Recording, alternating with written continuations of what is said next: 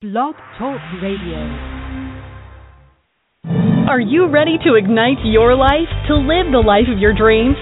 Welcome to Ignite Your Life Radio with inspiring life coach, experienced yoga educator, author, and inspirational speaker, Laura Erdman Luntz. Laura has inspired hundreds of clients for more than 2 decades to live happier, more inspiring lives. In fact, her goal for you is nothing less than your extraordinary life. A life that is full of purpose, deeply fulfilling, and vibrantly joyful for you. Join her as she discusses living an inspired life in today's world. And now, the Ignite Your Life show with Laura.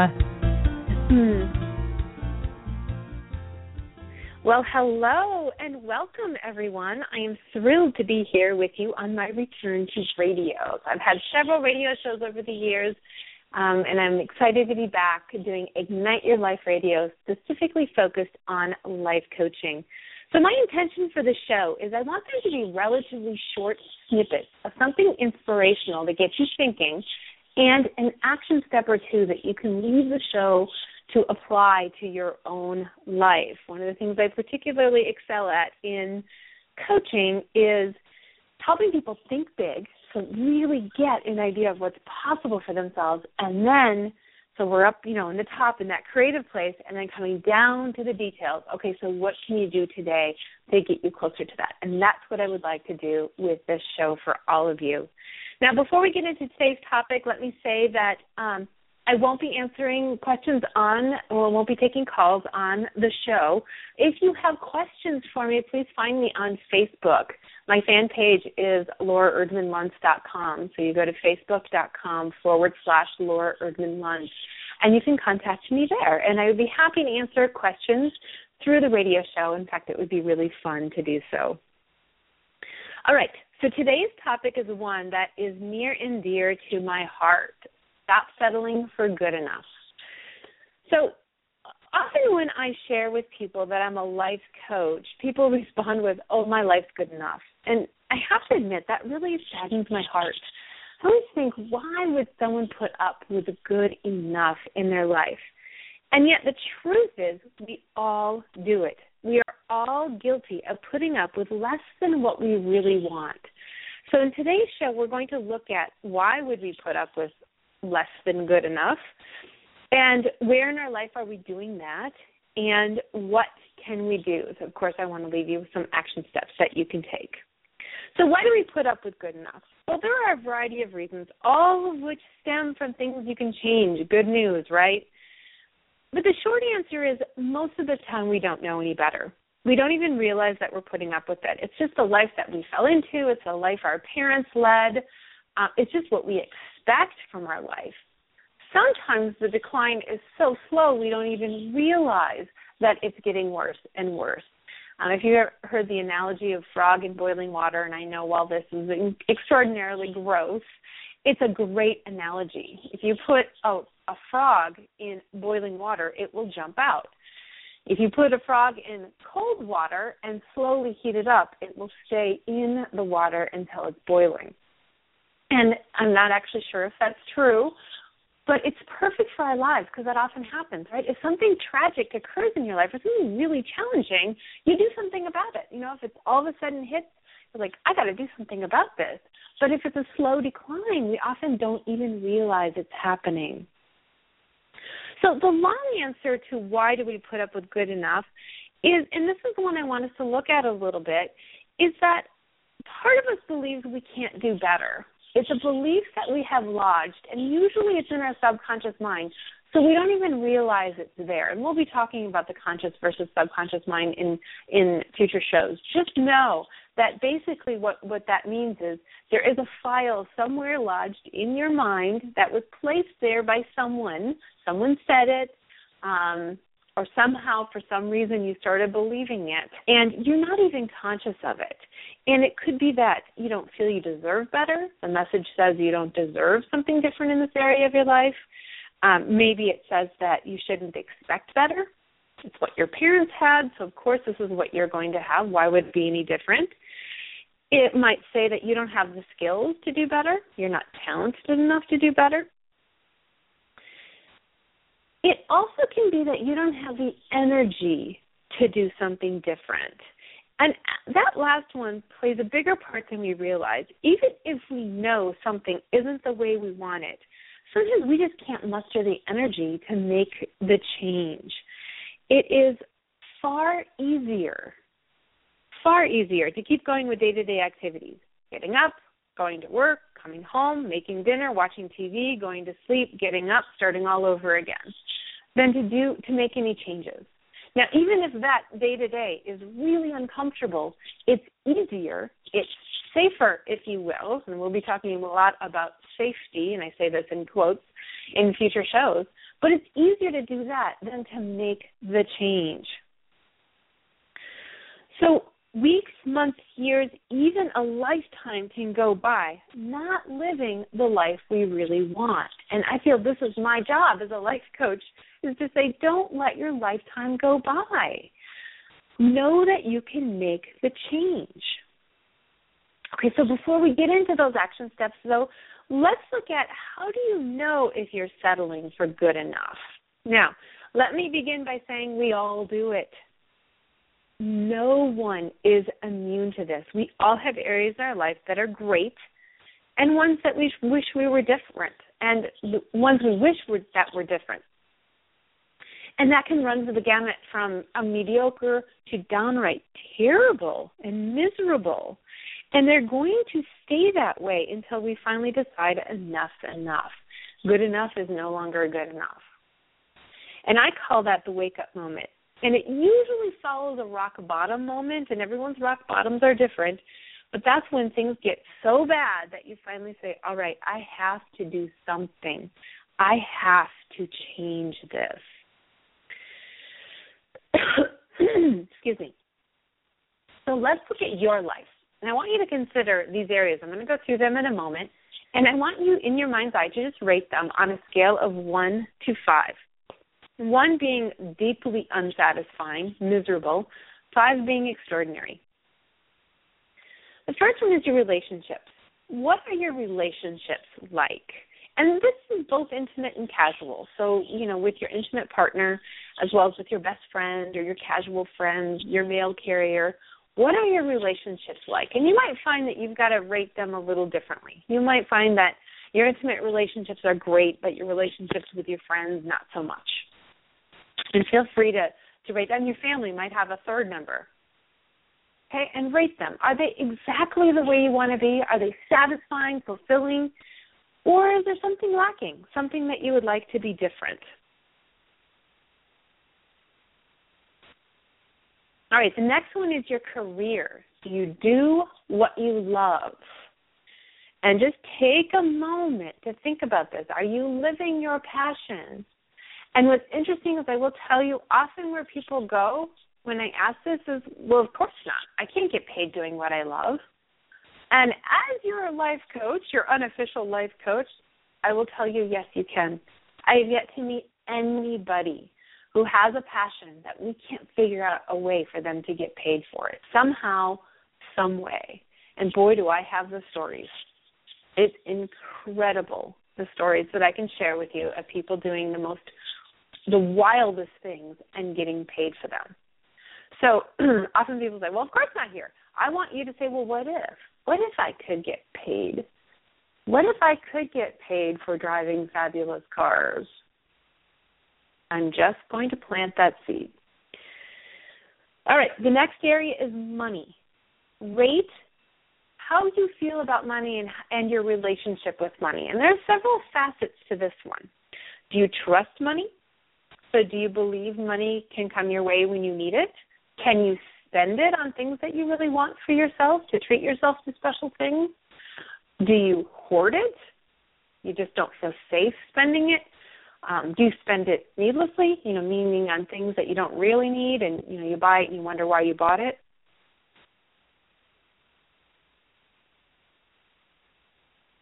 The fourth area is your health. How is your health? Rate it on a scale of 1 to 5. What do you need to do there? Are you feeding your body well? Do you take care of your mind? Are you healthy? Are you putting up with less than extraordinary? And then is there another area you want to add? Is there something else that we haven't thought of that's really important in your life that it doesn't fit into those other 4 categories? Add that to the list and give it a rating. Now, looking at your ratings and having done this for 25 years, I guarantee there's going to be 1 or 2 or maybe 3 numbers that are 1 to 3. Every once in a while I have someone who has 3, 4, or 5. In 3 categories, they'll have a 4 or a 5, but I have never had anybody who doesn't have at least one area that's rated a 3 or below. And that's where you need to work. That's where you are putting up with good enough. Okay, so now what, right? Let's get to the juicy part. What are the action steps that you can take? First of all, you want to figure out what you want. So look at that area that you have a 1, 2, or 3 in. Just pick one. If you've got several, pick one. And think about what would make it a 5. Here's the thing. This is when you need to set aside, yeah, but that'll never happen. Yeah, but that's just a pipe dream. No, yeah, buts. What would make it a 5? Now, next week's show is going to be how to figure out what you really, really, really, really want. So if you can't quite get there, that's okay. We'll talk about it more next week. But the first step really here is say, okay, so what do I want? Yeah, I know what I don't want. I'm pretty clear. This is a 1, and I don't want a 1. This is, we're at misery here. What would make it extraordinary? The second thing is you got to know it's going to take energy. Making any change in your life, breaking inertia. There's science behind this, right? If you look at physics, they talk about breaking inertia takes energy. You have to put in mechanical energy to break inertia. And that's what that inertia, that status quo, that getting up, going to work, coming back, eating dinner, going to bed, that is inertia. You are kind of stuck in a pattern, and breaking any pattern takes energy. Now, you can create that energy. And we are going to talk about this even more in a future show, but I want to get you started. How do you create that energy? First of all, you get really excited about what you're creating, really excited about where you're going. You want to know, I call it your why. Why do you want to make the change? Why? What's going to happen? How is your life going to be different? And if you can imagine, again, we're talking about the physics of energy and building that energy up. It's like pulling a rubber band back. The more excited you get, the further you're pulling that rubber band back. And when you're ready and you let go, it will fling you forward. It's going to catapult you forward beyond your resistance place. Whatever it is that's resisting you from changing. The more excited you become, the more energy you're going to store up in that rubber band. Okay, so that's crucial to figure out what it is that you want, because then you'll be able to create energy behind it. Number 3 is to set the transition date. So set the date you're going to begin. And I always set it in the future. It's so interesting because often when we say, oh, my God, I just realized I'm really uncomfortable in my body, I need to lose weight, and we start the next day. And that is doomed to failure. It really is, because you haven't prepared. You haven't prepared yourself well enough. You're focused on the discomfort in your body, so you're focused on what you don't want rather than what you do want. You haven't built up that mechanical energy, that excitement. You haven't pulled the rubber band back at all. And you're going to easily fizzle because the status quo is going to lure you back. That inertia is huge. So set the transition date in the future. I like to do it, well, depending on how big the change is. If it's a big change, it might be 2 or 3 weeks, maybe even a month. I did a huge change a couple of years ago, and I made myself wait a month.